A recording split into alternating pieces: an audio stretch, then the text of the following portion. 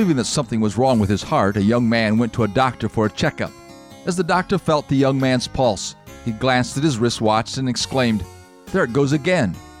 The fearful young man instantly believed that the doctor had found something seriously wrong with his heart. Finally, he mustered enough courage to ask the doctor what the problem was.